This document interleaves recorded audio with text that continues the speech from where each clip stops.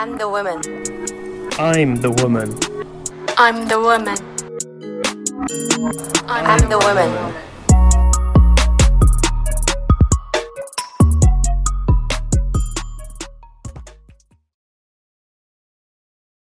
じゃあ今日はいつものなるみとエリカプラスみーさんお招きしまして、彼女の、月経カップも使ってはるし、彼女のリプロダクティブヘルスとかそのあたりの周りの話も聞きたいと思います。はい、お願いします。お願いします。みーさんです。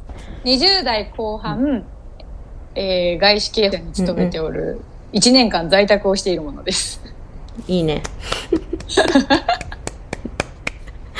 ありがとう。で、そう、今回月経カップの話とかは、それこそ使い始めて今、3ヶ月目かな。3ヶ月ぐらい経って。パイセン。月経カップのパイセンや。そう、でもずっと興味があって、布ナプキンにしようかとかもすごい興味があって、でも、やっぱり洗い方とかが難しいなっていうのもあったのと、そうよね。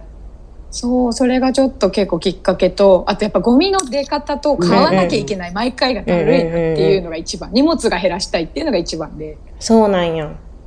なるほどね。で、私はピルも飲んでないし、ただ結構生理の血は多いけど重たくはないタイプで、だからそこはなんかコントロールとしてはそんなにだったけど、量が多くて漏れるのがやっぱすごく嫌で、それどうにかなんないかなっていうので月経カップはいいなと思ってやった感じかな。じゃあ、そう、カップの話で言うと、そう、持ってくるよ、まず。あ、マジで？なんかそう、台湾原産で、シリコン型のフルムーンガールっていうもののレギュラーサイズを使っているんですけど、レギュラーサイズだとだいたい容量が、20ml 入りまして、本当にスズラン型で、上にはちょっとこうひだがついてて、使う時にはそのひだを中に入れて、膣に実際入れて使うんですけど、丸い形の下には、取っ手部分もついてて、それも全部シリコンなので、全部潰して自分の中にこう入れるっていうのもできるんですけど、すごくこう、他の月経カップに比べて、やっぱりアジア人向けに作られてる分、柔らかくて小さいので入れやすいっていうメリットがあります。あれやんね、この間さ、私とエリカで、フェルマータっていう、なんていうべきかな、その女性の健康課題に対するソリューションとかを提供してる会社が、いろんなところの、インキュレートしてて、各国とか、いろんなサービスとかプロダクトを集めて、オンラインも提供してるし、フィジカル、なんかリテールで、ポップアップショップを乃木坂、ポップアップじゃないわ、ごめん、常設店として乃木坂でやってて、そこでも今見せてくれたやつ取り扱いがあって、あ、そうなんだ。そう、なんか、そうなんよ。選ぶときにさ、やっぱ、どういう感触か、そうそう、怖いよね、やっぱり。ブランドによってやっぱ全然違うから、買う前に、触ってみたい人が触れるみたいなのを提供してて、あれは確かにでも柔らかかった。あれ触ったけどすごいよ。私が自分で持ってるやつより柔らかいと思って。やっぱ違うんだ。逆にさ、ひだの部分、しかもこういう形やからやっぱりスズラン型やから入りやすいねんな、多分。なるほど。なるほど。しかも上のひだが特別柔らかいから、そう、薄くなってる。そう見た感じの時さ、丸いやん。やから、入った後に結構膣が圧迫されるんじゃないかなと思ったけど、そんなことない？それがある意味ちゃんと吸い付くから、ちゃんと膨らんだなってなるの。どうしても、潰して入れた後に形がずれたまんまだと、そこから漏れちゃうっていうのがあるけど、そこがちゃんと開いて吸い付くからこそ、溜まったなっていう感覚が、他の使ってないから何とも言えないけど。なるほどね。そこはすごくおすすめで。あとやっぱりなんか袋とか見た目が可愛いのはテンションが上がる。確かに。へえ、結構じゃあ見比べたのは？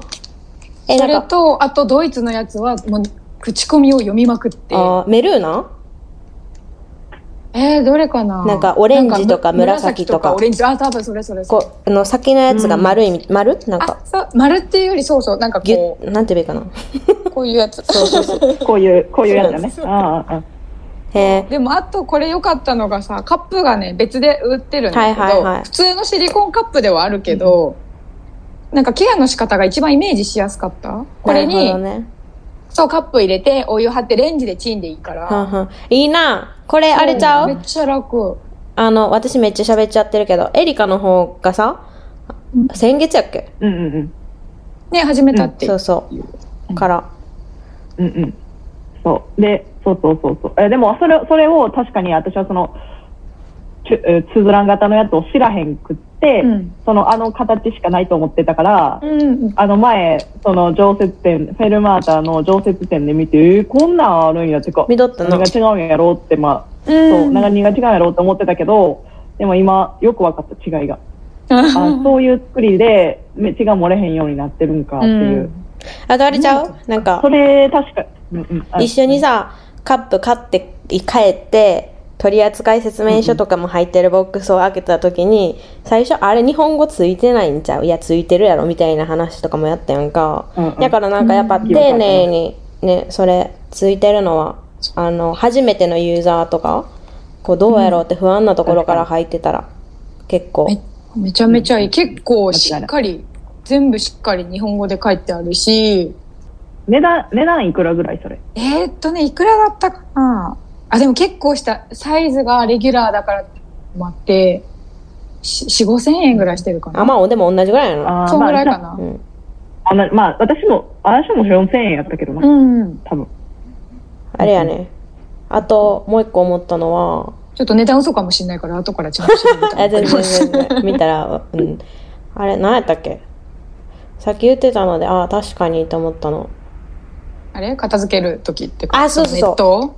それめんどくさいって言ってたやん、エリカ。煮沸せなあかんの賞味。もう普通にラーメンとか自分で作るような鍋で煮沸してる。使うためにちょっと抵抗悪くない？ちょっと抵抗と思ったけど、持ってるし、何がってやっぱめんどくさいかちょっとって。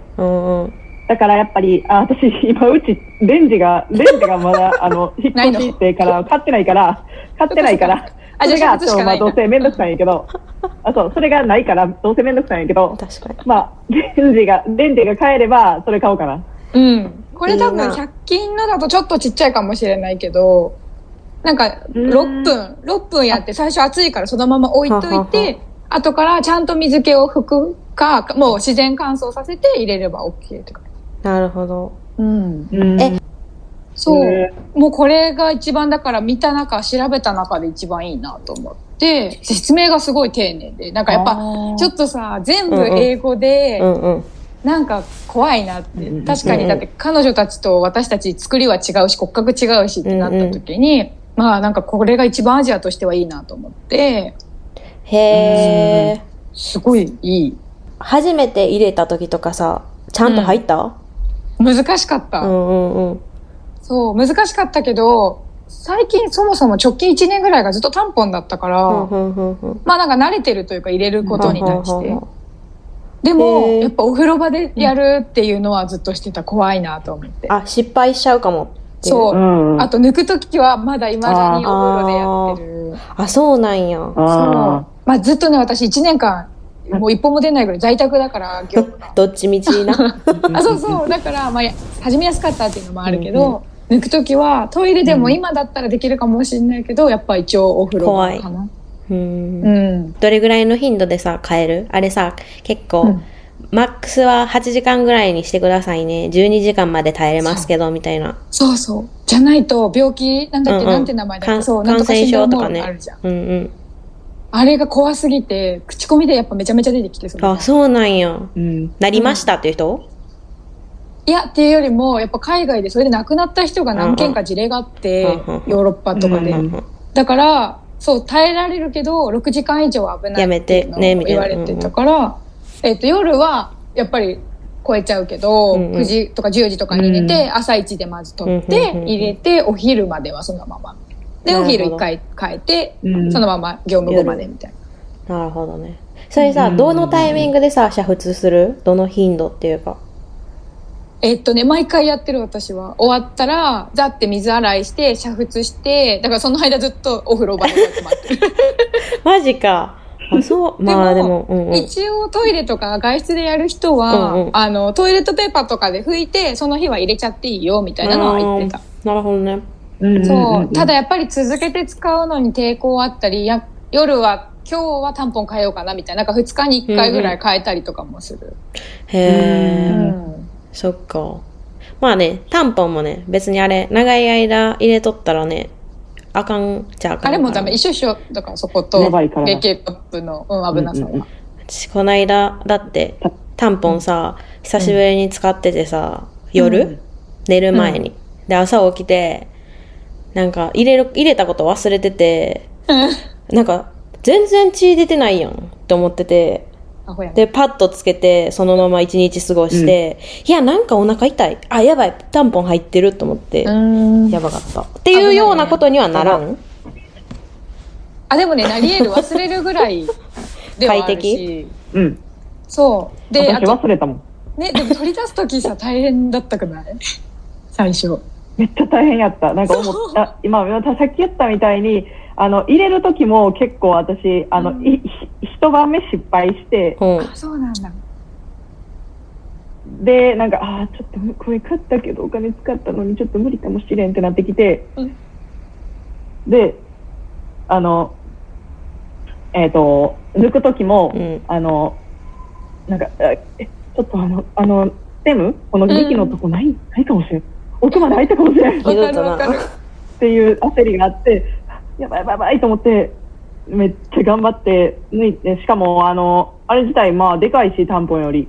なんか抜くときみたいな、ってなって抜けて、なんか、よかったって、なんかやっぱ慣れたら全然マシなんやろうけど、怖かった、最初は。そう。なんか、本当にここの部分が、全部中に入る。タンポンって紐が出てる。あるからずっと。そう。なんかそう、なんかね、ここら辺でずっとね、取れないみたいなのがずっと。そうか。結構慣れるまで大変だった。なんかさ、やっぱ生理中に入れたら血が出てるからっていうのもあって、こう滑りが良くなって入りやすいみたいなことを言ってる人もいたんやけど、生理始まる前に入れる？それとも始まってから入れる？始まってから入れる。でも1日目に入れるけど、ちょっと出始めたな、でも夜とかに分かることが多いから、めんどくさいから次の日から入れようって。なるほどね。そっか。確かにその滑りはあるかもしれない。だから生理中じゃない時に入れたら痛いって、余計痛いって。痛いと思うね。いう話。あと抜けないと思う、血がないと。私ピル飲んでて少ないから、なんか初めて入れるのに、その前の晩は失敗したから、もうこれは私は、滑り、なんていうの、ルーブ、潤滑、なんていうの、ルーブゼリーしかないと思って。そう、ゼリーしかないと思って、私はそれを使って入れてみたら、まあ入ったけど、これからどうしようと思って、まあ慣れたら多分自分の血の量でもいけるんやろうけど、どうしようって。次の生理どうしようって考えてる。そうなんや。結構血が少ないんだったら、少ないようやったら多分入りやすいともっとちっちゃいのもあるし。そう、私けどスモール買ってたよな。一番小さいの買えば、一番小さいのは、あんねん、もう一つ小さいのがあんねん。XS みたいなやつ。私その真ん中、私真ん中のスモール普通に買ってもったから、なんか、これはちょっと私にはでかいかもって思った。そうなんや。思ってる。二人ともさ、1個でローテ1個しか私は使ってない。まあ、私も1個しか使わんつもり。そっか。3ヶ月使ってるとさ、最初どうやったか感想ね。と、今どう思うっていう、なんか、変化とかある？でも最初使うときやっぱちょっとウキウキした。なんか違うものするから。同じ。なんか楽しみって慣れてたし、使ってて、なんかね、スポってこう入る感覚があるの、子宮にこう吸い付くじゃないけど。っていうところから、なんか漏れないから安心だなみたいなのもあるし、慣れてくると、なんか抜かなきゃいけない億劫さはあるけど、なんかそれも一つのこうアミューズメントチックなアクティビティちょっと楽しい。まだ全部慣れてるわけじゃないから、なんか楽しいなと思っていろいろ挑戦していることに対して。いいね。だからいろんな人に勧めまくってる。いいよね、ほんま。一番。いや、あれいいと思う。あれ、ほんまにピルもない、ピルも飲んでない普通の生理を経験してた時やったら絶対これいると思ってた。今はまあ、どっちでも入れるけど、これ何もない生理の時やったら絶対行ったなと思って。その3ヶ月前の以前から結構なんか、月経カップ自体の存在は知ってた。みたいな。で、興味はあって、みたいな。そう、最初は本当布ナプキンだった。っていうかもうケチすぎてナプキン買うのがなんでなんて思ってて。いや、ほんまなるほどな。なんかそれこそちょっと話はそれちゃうけど、そう、旦那がいるから、主人はさ、まあもちろんだけど使わないし、でもさ、生活費を見てると、まあ絶対に必要なものだけど、こう、毎回出費をしなきゃいけない私のものと彼のものを比べると、彼はさ、お酒で出費しててさ、なんか楽しいものなのに、私は楽しくないものをどんどん使わなきゃいけないこといやー、ほんまに。なるほどね。アンフェアすぎるわ。てか、おもろい。必要経費に酒が入ってんねんな。そう、それね。もうそっちも大変なんだけど。そう。酒入れちゃっとんねん。そっか。そう、もうそれもあって、でも向こうは結構私より生理をすごい詳しくて、結構なんだろう。よりはおかしいやろ。そう、マジで。よりはおかしいやろ。いや、本当に私無頓着すぎて、いつ生理かも忘れちゃうし、結構だからそれで漏れちゃうとかがあって、で、それを旦那の方がちゃんと管理してくれてることが多くて。そんなことある？もう恥ずかしい限り。そうで、それで、なんかナプキン大きいのをなんかもったもたするからやだな、みたいなのをもともと友達に話してたら、その子帰国子女の子で、そっからまずタンポンの方がいいんじゃないみたいな。で、タンポン始めて、そっから楽だったけど、やっぱゴミは出るし、買わなきゃいけないし、布ナプキンがいいなって最初見てて。でも布ナプキンは絶対ローテもいるし、絶対お風呂場にさ、1日バケツで置かなきゃいけないのよ。洗剤につけて。私も一時期考えたことあったけど、そうなんか、アフターケア、使った後の処理がめんどくさそうすぎて私には無理やってなった。そう。なんかそれも、結構やっぱ旦那さんがいる人とか彼氏と住んでることがあって結構きついみたいなのが書いてあって、で、一応それを相談したら、全然それ子はいいよと言われたけど、多分、あなたには管理ができませんねって言われて、もう図星みたいな。そうなんや。そっからかな。なんかさ、吸水ショーツとかも知ってる？パンツなんやけど、ナプキンとか何もつけんでも履くだけで吸ってくれるんよ。おむつじゃん。パンツなんやけど、そう、おむつなんやけど、まあもちろん使い捨てじゃなくて、でもなんかさ、服に響かない？そういうのもわもわ。響かないんです。あ、そうなんだ。っていうやつもあるんよね。だからなんか、月経カップは中に入れるタイプで、吸水ショーツは出てきたものを吸うっていうタイプなんやけど、中入れるの抵抗ある人は絶対そっちがいい。そうなんよね。だから日本市場ではやっぱ吸水ショーツが今、来てるっていうか、各社いろんなところが出しててっていう感じよね。あれも多分40ミリとか吸えるはずやから、そう。多分あれ何やったっけ、月経カップって、何やったっけ、15ミリから20ミリから25ミリとかあったはずやねんけど、40ミリ、まあ限界値まであるから、だからまあその1日履いてっても、漏れないし、みたいな感じやねんな。ただ、でも、それってさ、洗うのどうするの？洗うのは、まあ普通に洗うんやけど、普通に洗うやんね、あれ。水洗いしてから普通に洗うと理解してるけど。そう。下洗いして普通に洗えるし、それも同じ、なんていう他の洗濯物と一緒でって気になる人やったら、まあ手洗いしかないけど、気にならへんのやったら別に洗濯機でポンでいいって。気にならへんのやったら別に入れていいんちゃうかなと思うで、下洗いして。で、まあ値段。どこに行くんだろうその血は。まあだから下洗いしてるから流すんじゃない？そこで流す。そう。で、まあ値段もね、月経カップと同じぐらいの値段やんな、各社。のやつもあるな。3000円からまあ5000円、6000円ぐらいかなっていう。高かったら1万円ぐらいするけど。高かったら8000円とかするけど、でもまあそれは、なんかボクサータイプで、まあボクサータイプやし、余計動きやすかったりする。余計心配じゃない。やんか。やっぱボクサーとかやと。私らさ、そういうのは8000円とか近かったけど。これをさ、ポッドキャスト、始めながらこれリサーチとかして、1ヶ月ぐらいやん、言うて。すごい、エリカさんの今の知識というか説明の、すごいと思った。いや、私多分、これ前も言ったけど、記憶がもう、スクショで覚えてるから、場面の。これも乃木坂のフェルマータに行った時の書いてあったよ。なんよ。看板のスクショなんよ。すごい。そうそう。そう、日本市場で限って言ったら、吸水ショーツが結構、やっぱ抵抗がないっていう意味で、確かに。広まってて、ただ、あとあれやね、規制の面で言うと、吸水ショーツは医療品ではないんよね、まだ。やんな。そうで、月経カップは医療品やから結構めっちゃ大変なんよね。輸入するのも大変やし、製造するのも大変やしっていうので、体に入れるか入れないかっていうね。そこはあるよね。しょうがないと思うけど。テストが全然違うからっていうのもありの。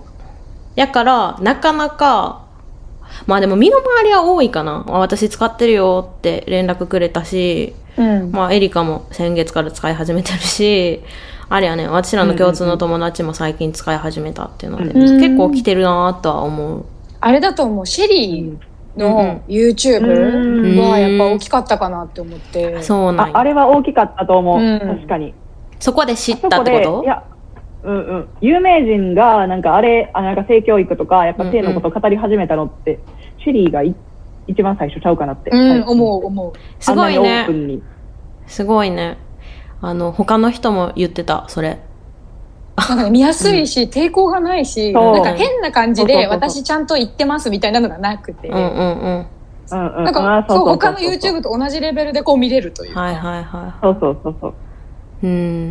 あとなんかこの前、話ちょっとそれるけど、プライドマンスやからって、いろんな、ジェンダーの、こんなジェンダーがあるんだよっていうの、でもこういう人は、こういう思考でみたいなのを分かりやすく説明してくれてて、そんなんもあるんやって、なんか知ってた気してたけど、それもシェリーはそう、それもシェリーとなんか有名なLGBT のコミュニティの代表の人、その人はトランスジェンダーかな、で、その人が対談してて、それもなんかジェンダーの話もめっちゃ分かりやすかって、なんかやっぱどんな世代の人にも分かりやすく作ってるからいいよね、YouTube。すごく見やすくていい。そうめっちゃいい。いいね。なんかすごい昨日話した人も同じことっていうか最近見てるわみたいな話をしてたわ。トピックはちょっと広がるんですが、戻しますか？一番最後の部分、リプロダクティブヘルス&ライツ周りの話で、なんやろうな、月経もそうやと思うし、避妊の周りもそうやし、妊娠の周りもそうやと思うし、ひいてはなんやろう、まだ私たちは関係があんまり実感としてはないかもしれへんけど、更年期も含め、子宮の健康ですね、周りにまつわることで、悩みとまで言わんくても思うところとかあったり、なんかこういうなんやろうな、サポートの仕方があったらええのになみたいなのがありましたらお聞かせください。ざっくりしてるけど。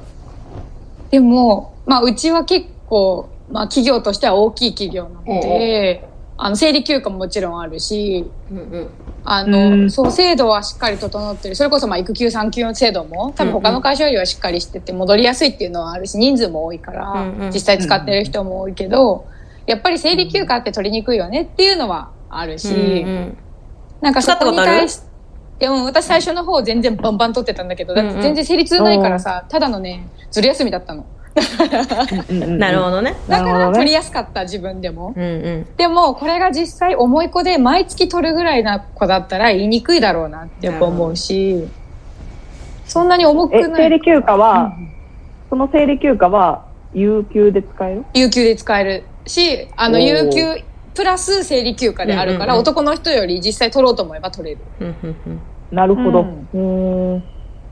だけど、そう、やっぱりそういうのもあるし、でも、ちょっとこれ話がずれるかもしれないけど、この間会った友達が、その子も日本車で、結構、重々しい会社で働いてる子なんだけど、女の子で、その子はもうはっきり上司に言ったらしくて、私今日生理で体調悪いんですみたいなのを言ったら、その次の月から毎回、そろそろじゃないって言ってくれるらしくて、もうそう、それがすごい良かったって言ってて、そう、なんか、それって言ったらいいんだなと思ったし、今それこそパワハラとかセクハラとか気にしてる上司からすると、私の中では、そうそう、若手から自分たちから言えば、なんかそこはいいんだっていうセーフティーゾーンが彼らにも思うし、なんかそれは自分から発した方がいいんだなっていうのはすごい感じてて、だから、確かに彼らもちょっとセンシティブになってるから、ちょっと、結構尺みたいなとこはあるかもね。自分から、こっちから女の人ってか、言った方が。そう、言った方が、なんか私はコミュニケーション今のところすごい取りやすいなって思っ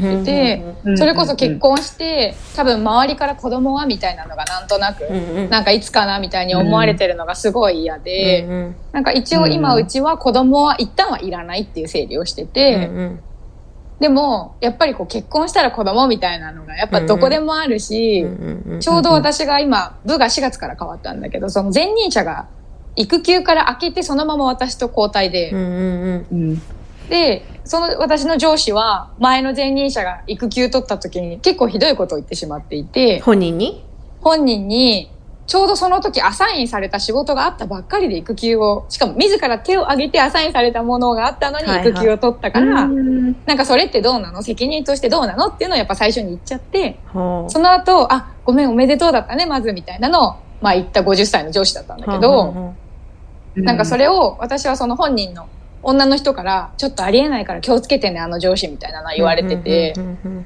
でも私からするとその女の人は産休だったら何でも許されるのかっていうのはちょっと疑問を持ってて、自分で手上げしといてなんだよっていうのは正直あったから、なんか、ママになることがそんな偉いのかっていうちょっと気持ちがあるから、私はその上司に最初の方に結婚はしてるけど今は子供を考えてないからまずはアサインしてほしいし仕事したいっていうのは最初から伝えてて、なんかそういうのは言いにくいかもしれないけど結局なんか怯えられるというか、若くて女の子だから仕事いつかいなくなっちゃうんじゃないかなみたいなのを言われるのが一番嫌だなって思って、なるほどね。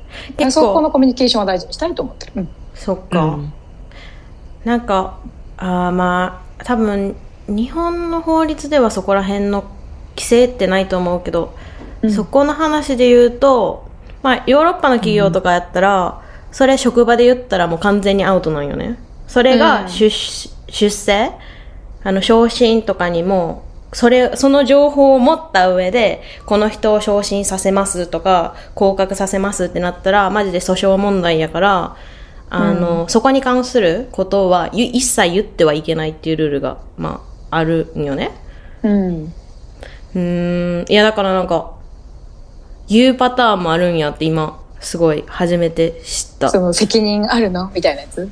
違う子供持つ必要持とうと思ってないんですって上司に報告するっていうパターンがあるんやっていうのめっちゃカルチャーショック今。そうどうなんかそれは多分私のバイアスかも。だってそれを気にしない人がいる、なんか気にしちゃいけないっていうのが例えば法律でそっちであるんだったら、でも日本ではないし、日本はやっぱりまだまだこう、女の人若い子だったらいつかこう産休入るんじゃないみたいなのがやっぱりあるし、ネガティブな意味で私だけかな、そうなんか私日本ではやっぱ営業が良かったからこそ営業部隊にいたから、それでも本社側になっちゃったから、そういうのを考えられてて現場行けなかったのかなっていうのがあるから、なるほどね。そう先行っちゃうかも。なるほどね。周りのさ先輩とかはどうなんやろ申告はしてないにしてもなんて言えばいいかな。近くの先輩は結婚してない人が多い。そうなんや。だから十数年やってた人が今10年目、12、3年目ぐらいの人が今育休ブームみたいになってて。なるほどね。結構バリバリやる人が多いのかなと勝手に思うけど。か、やめてっちゃうかだから、残ってる人がまず少ない。なるほど。なるほど。やめてる、そんな、なんか言いやすい環境そうな感じでもやめていかはる人もいっぱいいるんや。なんか、ちょっとそう、この話とはそれちゃうけど、そう、転職組がめちゃめちゃ多くて、うち外資の、保険会社なんだけど、結局、社内があんまり外資されてないっていうことで、帰国子女がいっぱい入ってきてるから、やっぱカルチャーショックで出てっちゃうことが多くて、ちょっと別問題だけど。それはちょっと、そっか、別問題か。そっか。育休はさ、やっぱ制度が整ってるってなると、最近、まあ日本でも、男性の方も取りやすくなってる、一部の企業ではね、なってると思うけど、御社はいかがでしょうか？弊社も取りやすいですよ。同期も、この前2人目が生まれて、3週間かな。2回目の育休をしっかり取って、いいね。ERG っていう、あれ何の略なんだろう。エンプロイリソースなんとかなんとかっていう、まあボランティアみたいなのが ERG っていうのがあって、そう、それで、それこそ LGBTQ だったり、ウーマンとかサポートしてるチームがある中で、ワーキングファミリーっていうのがあって、そう、それは、もう家族を持ってたり、持ってないアライっていうその支援者の人たち含めてグループ団体があって、組合とはちょっと違う、本当にボランティアで、社員がやりたいっていう人たちが集まってて、そういうところで結構育休だったり介護とかの、コミュニケーションを取ってるから、取りにくいって思った時に、そこで相談したり、意見交換すると、意外と上司がその会議に出てたりとか、その上司の上司が話聞いてたりとかで、いいね。そう、取りにくいっていうことは多分、まあ、現場でね、一部あるかもしれないけど、そう、あると。そっか。そういうじゃあ、社内でコミュニティがあるっていうか。ある。しっかりある。しっかりあるんや。そうなるとさ、そうね、冒頭からあるように、制度としてはすごい整ってそうやし、なんやろ、必要なものとか、まあ、環境言ったら取り入れてくれそうな、いい環境やなと思うんやけど、それを踏まえた上でも、なんか、こういうところがもうちょっと、なんやろな、改善の余地があるというか、自分のニーズに合わせるとしたらどう変える？難しい質問。いや、なんか別に変えることないって思うなら、それはそれでその回答だと思うし、無理にあら探しはせんくでもいいんやけど、なんか意見があればと思う。素直に結構いい会社だなとは思うけど、このまま産休を取らずに子供を産まなかったら、産休制度は取れないから損した気分だなっていうのはある。なるほど。そうなんや。だからこのママにならない人も、なんかでパパになれなかった人もいるわけじゃん。ママになれなかった人も。そうね。なんかそういう人たちに対しても、ちょっと休暇じゃないけど、なるほど。そういうのがいつかあれば、なんかいいのかもなとは思うけど。なるほどね。確かにね。それはそうかも。一個さ、それで気づいた点があるんやけど、不妊治療のさ、助成金じゃなくても助成制度とか入ってる？もしかして会社で。わかんないね。最近ね、他の日系の、保険会社、から派生したもうプロジェクトなのかスタートアップなのかちょっとあれなんやけど、それ立ち上げた人と今ちょっと関わってて、なんか、やっぱ大手から中心に不妊治療で今なんかまあ隠れながらやってる人が多い、言いにくいっていうのもあるし、なんか突発的に休まなあかんのがすごいね、なんか隠したいってなっちゃうっていうのを変えようっていうので、その業務時間も会社がサポートするし、まあお金助成も出すみたいな。すごい。そうすごい。多分聞いたことないから、うちはそこまでないと思う。なるほどね。まあでもなんかそういう制度がさ、広まれる土壌がありそうやなってめっちゃ思った。他の会社に比べて。広まったら多分一気に広まるものだなって思うし、結局ここ数年でも結構制度が変わって、3歳になるまで、確か。なるまでは、最後の2年ぐらいは、有給じゃないけど、ちゃんと休めて席残りますみたいな。っていうのがあって、その育休の後、本来育休で取れる期間の後、延長で確かプラス2年ぐらいは。そう、取れるから、あと、もちろん、時短にもすごいしやすいし、結構してる人が多いから、多分そういうところは整ってるのかもしれない。なるほどね。こないだね、一人、詳しく妊娠してから、今育児休暇と取得中の人にいろいろ聞いたんやけど、まあ大変そうやったっていうのはまあね、制度的にも。聞けてないけど何が大変だったの？まあまた腹をはじめ。環境。なんか、産休も本当は7週じゃないな、8週前から会社の規定では入れるってなってるけど、まあ、仕事の関係できずみたいな。いや、なんか、告げられないまま勝手に伸ばされて、ギリギリまで働いて、なんか、もう最後の最後までマックス残業してて、みたいなね。大変だね。なんか。周りに配慮されず、言ってるのに全く配慮されず、なんか、隣で普通にタバコ吸われるとか。信じらんない。とか、なんか飲み会もギリギリまで絶対出ろみたいな。そうそうそう。本当に会社によって色が違うね。絶対そうだと思う。会社の色やと思う。あとは周り、そうね、その場にいる周りの人よね、本当。まあその子の場合は、周りは本当はすごい、告げてからはすごいサポーティブやったけど、直属の上司がほんまになんか、あんまり配慮がない人でみたいな感じだったから、そこにも左右されるかなとすごく思いますね。あとトップ次第かもしれない。トップがうちは結構ずっと言うから、それを。なんかそれをやったら本当に周りからも怖いっていうのが分かってるから、多分上司も言えないし、ある意味で。なるほどね。でも人事だけが言ってても多分ダメだと思う。確かに全体でね。そうね。社会は変わるといいね。そうやね。